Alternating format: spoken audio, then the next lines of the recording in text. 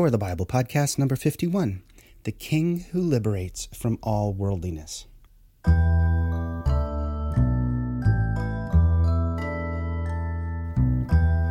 Welcome to the Core of the Bible podcast. My name is Steve, and I'll be your host as we explore the message of the Bible reduced to its simplest form. As you may know, it's my belief the Core of the Bible message consists in principles derived from the Ten Commandments and the Sermon on the Mount. And these include the topics of kingdom, integrity, vigilance, holiness, trust, forgiveness, and compassion. Today we're going to be exploring the topic of the kingdom. Sometimes in our day we become so enamored with trying to understand what the kingdom is all about that we lose sight of the king. If the primary motivation for all we do does not stem from a recognition of the power and authority of the king, then perhaps we need to reevaluate our participation in his kingdom. So, for us to have a better understanding of the importance of the kingdom, it can be helpful to review the rightful authority of the king. Let's start with revisiting the kingdom that God was establishing at Sinai. When God was forming an earthly kingdom for himself by bringing the Israelites out of Egypt, he set this redemptive action at the head of his commands for the newly formed nation. This is recorded for us in Exodus 20, verse 2. He says, "I am the God who redeemed you out of slavery. Therefore, you shall have no other gods before me." So for Israel to become the kingdom of God on earth, they were admonished to always remember why God was worthy of their allegiance. He had redeemed them out of their bondage in Egypt. This is so central to the entire Bible narrative that it cannot be overstated. It's of such primary importance that it's memorialized for all time as the first of the Ten Commandments. Now, the Hebraic and Christian traditions differ on whether this statement of Yahweh is the first commandment or if this statement is just an introduction, and the first commandment is the verse that follows in verse 3, which says, "You shall have no gods before me." Well, part of this misunderstanding arises from our use of the word commandment in this passage. In reality, the Hebrew text speaks of the 10 words of God, not necessarily commandments. There are other Hebrew designations that specify various aspects of commandments and statutes and requirements. But here, what we call the 10 Commandments should really be considered the 10 words, sayings, or statements of God. Now, because verse 3 and 4 of Exodus 20 are linked together with speaking of other gods and their representations or idols, the Hebraic understanding of isolating the introduction in verse 2 as the first of these words, it actually makes sense. This is consistent with the overarching view that there's been revealed to them only one God who deserves complete allegiance. And this would be the primary focus of further Mosaic instruction as well. For example, in Deuteronomy 6, verse 5, he says, "Love Yahweh your God with all of your heart, soul, and mind." Well, this was also the view of Yeshua, as he simply reiterated Moses' instruction to those who were questioning him as to the greatest of the commandments. And this is in Matthew 22, beginning in verse 36. It says, "Teacher, which command in the law is the greatest?" He said to him, "Love Yahweh your God with all your heart, with all your soul, and with all your mind. This is the greatest and most important command." Because the Israelites viewed God's revelation of himself in this manner, it provided a solid basis for every commandment that follows. The motivation for abiding by any or all of the commandments rested in the realization of why there was any reason to listen to this God at all. It was because he was the one who had redeemed them from slavery. This was a miraculous and undeniable testimony as to why he was worthy of their worship over any of the gods that existed in the superpower nation of Egypt or anywhere else for that matter.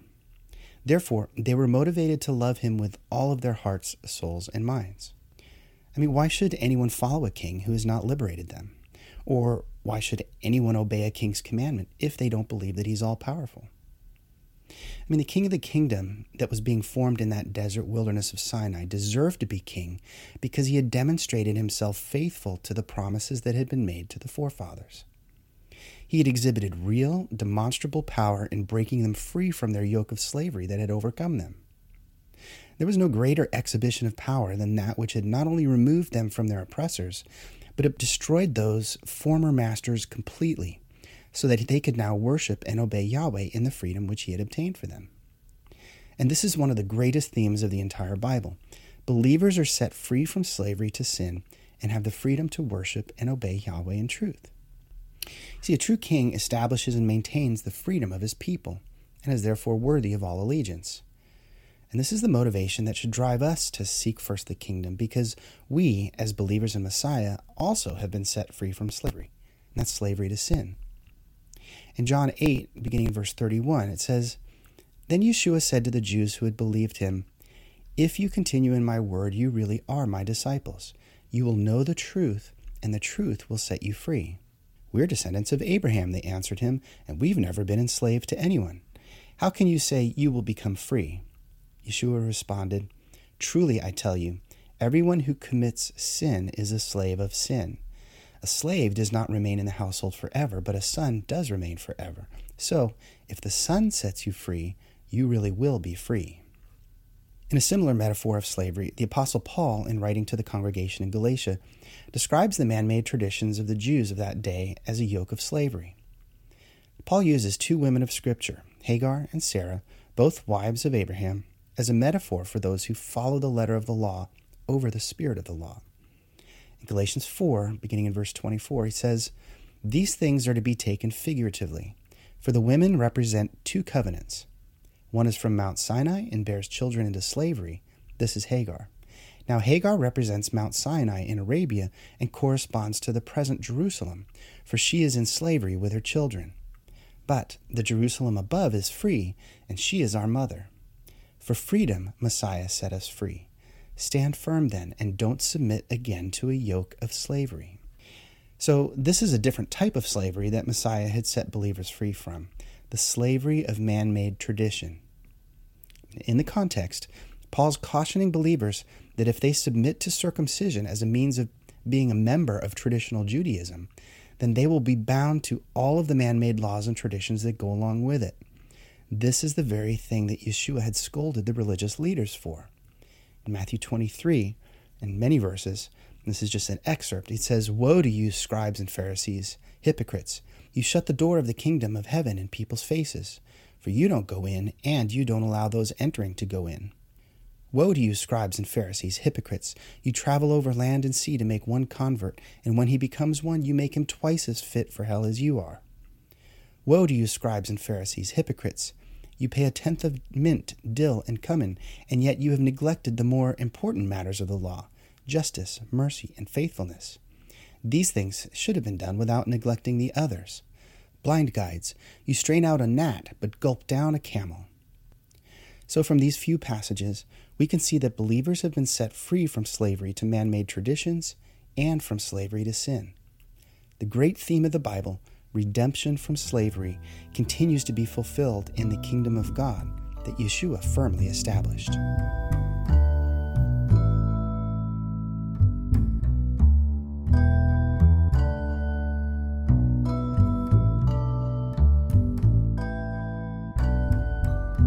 Now, I imagine some of you may be thinking, wait a second, isn't Yeshua the King of the kingdom? Hasn't all authority and power been granted to him? Yes, this is true, but here is where believers in Messiah can get into a bit of sticky theology, so bear with me as I present some concepts that may be new to you, but that I believe provide a holistic understanding of kingdom rulership. In Isaiah 45, it says, "Turn to me and be saved, all the ends of the earth," and this is Yahweh speaking, "for I am God and there is no other. By myself I have sworn, truth has gone from my mouth, a word that will not be revoked. Every knee will bow to me, every tongue will swear allegiance. It will be said about me, righteousness and strength are found only in Yahweh. All who are enraged against him will come to him and be put to shame." Likewise, Paul quotes this passage in Romans 14, saying, "But you, why do you judge your brother or sister? Or you, why do you despise your brother or sister? For we will all stand before the judgment seat of God. For it is written, as I live, says Yahweh, every knee will bow to me, every tongue will give praise to God. So then, each of us will give an account of himself to God." Well, clearly, in both the Old and New Testaments, God the Father, Yahweh, is viewed as the ultimate authority before whom all are accountable. However, some of this same language is applied to the risen Yeshua and is representative of his exalted state to which God has appointed him. For example, in Philippians 2, it says, "He humbled himself by becoming obedient to the point of death, even to death on a cross. And for this reason, God highly exalted him and gave him the name that is above every name, so that at the name of Yeshua every knee will bow, in heaven and on earth and under the earth, and every tongue will confess that Yeshua Messiah is Lord, to the glory of God the Father. So will every knee bow before God the Father, or the risen and exalted Yeshua? Well, the answer is yes to both. But how can that be? Well, in the ancient Hebrew biblical worldview, a representative is equated with the one whom he represents. And this is known as the law of agency. An agent or representative is considered the exact representation with the full authority of the one who sent him. Whatever is said to the representative is said to the sender, and whatever the agent represents in a situation is to be considered as if the sender himself said those exact words. Now, a weaker but close equivalent in our day and age might be considered the legal power of attorney. A person allows an attorney as their representative to make all decisions regarding legal matters just as if they were the ones making those decisions. And this biblical idea of agency is what allows the risen Messiah to be granted all of the same honor that can be directed to the Father, Yahweh. Yahweh had granted him agency, the power of attorney, to act and speak with authority in all matters concerning himself and his kingdom. Yeshua mentioned this time and time again. For example, in John chapter 5, he says, "For the Father loves the Son and shows him everything he's doing, and he will show him greater works than these, so that you will be amazed. And just as the Father raises the dead and gives them life, so the Son also gives life to whom he wants. The Father, in fact, judges no one, but has given all judgment to the Son, so that all people may honor the Son just as they honor the Father. Anyone who does not honor the Son does not honor the Father who sent him." Again, in John 8, he says, "So Yeshua said to them, 'When you lift up the Son of Man, then you will know that I am he, and that I do nothing on my own. But just as the Father taught me, I say these things.'" Again, in John 12, he says, "For I have not spoken on my own, but the Father himself who sent me has given me a command to say everything I have said." In the same sense, Yahweh gave all power and authority to Yeshua as the representative king over the kingdom, even though he himself is the ultimate authority. Famous passage in Matthew 28. Yeshua came near and said to them, "All authority has been given to me in heaven and on earth." Well, given to him by whom? Well, by God the Father, of course, the source of all power and authority, as even Paul testifies to Timothy in 1 Timothy 6. He says, "God is the blessed and only sovereign, the King of kings and the Lord of lords, who alone is immortal and who lives in unapproachable light, whom no one has seen or can see. To him be honor and eternal power. Amen."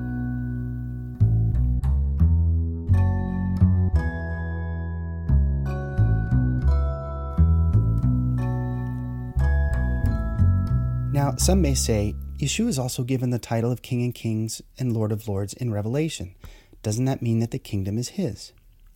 Let's look at those passages. In Revelation 17, it says, "These will make war against the Lamb, but the Lamb will conquer them, because he is the Lord of lords and King of kings, and those with him are called, chosen, and faithful."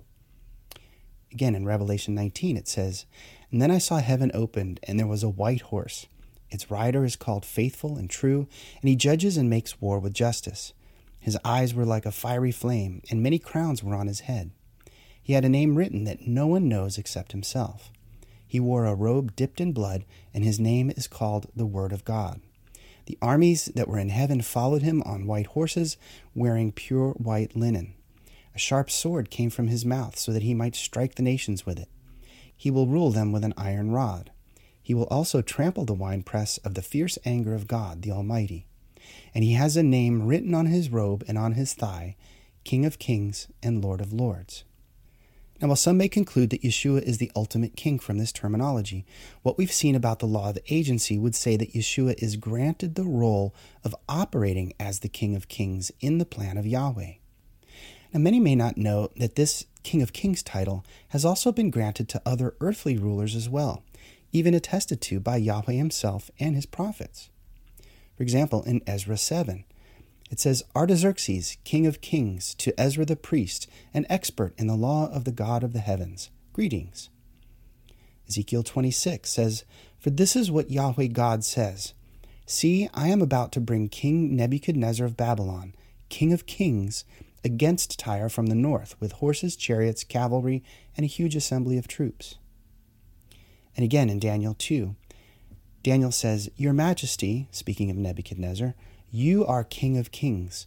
The God of the heavens has given you sovereignty, power, strength, and glory. Wherever people live, or wild animals, or birds of the sky, He has handed them over to you and made you ruler over them all. You are the head of gold. So ultimately, we need to recognize that Yahweh God, the Father, is the ultimate source of all authority in heaven and earth, and He can provide any measure of that authority to whomever He chooses. He chose to have Artaxerxes and Nebuchadnezzar carry the title of King of Kings for a temporary time in history to accomplish His purposes among the nations. In a similar way, He also designated His Son, Yeshua, to be that representative of His universal and spiritual kingdom until all His enemies are made His footstool.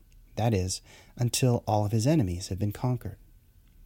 1 Corinthians 15, Paul writes, For just as in Adam all die, so also in Messiah all will be made alive. But each in his own order. Messiah, the firstfruits, afterward at His coming those who belong to Messiah. Then comes the end when He hands over the kingdom to God the Father, when He abolishes all rule and all authority and power. For He must reign until He puts all enemies under His feet. The last enemy to be abolished is death. See, there's a point where Messiah hands over the kingdom authority back to God the Father, the true King of all, since Yahweh is, as we've seen, the blessed and only sovereign, the King of kings and the Lord of lords, who alone is immortal and who lives in unapproachable light, whom no one has seen or can see. So if we take to heart the great theme of the Bible of how God the Father, Yahweh, has revealed Himself as the God who redeems out of slavery and worldliness, we can be reminded of why we've been drawn to follow Him in the first place. Just as Yahweh liberated ancient Israel from physical bondage and slavery in Egypt, so too He provided His Son Yeshua to liberate them from bondage and slavery to sin and the traditions of men. In so doing, He opened the door of faith to all people of all nations to come and worship Him in spirit and in truth through Messiah Yeshua. The principle of the first commandment, or the first of the 10 words of God, can be paraphrased for believers today as, There is only one God, Yahweh, eternally existent, who liberates from worldliness and separates a people for Himself. No one and nothing else must rival or supersede God's importance in life. Through His Son, Messiah Yeshua, the God of the universe has provided us a way out of our blind and unthinking bondage to worldliness, whether traditions of men or of our own sinful and rebellious actions. In this new freedom, we've been liberated to worship Him in spirit and in truth, and we're motivated and enabled to abide by His instruction. This aspect of complete liberation is designed to make Him central to all of our thoughts and actions each day. When we gratefully recognize our complete deliverance, we demonstrate we are His people and that we are seeking His kingdom first by honoring Him as He truly deserves to be, as our gracious, liberating, and all-powerful King. Well, once again, I hope I've been able to provide you some ideas and concepts to meditate on further. If you enjoyed this week's podcast, be sure to visit corethebible.org to read daily blog posts on these topics and to find out more about the message of the Bible reduced to its simplest form in the 10 Commandments and the Sermon on the Mount. If you have questions about today's topic or comments or insights you'd like to share, feel free to email me at coreofthebible@gmail.com. Thanks for your interest in listening today, and as always, I hope to be invited back into your headphones in another episode to come. Take care.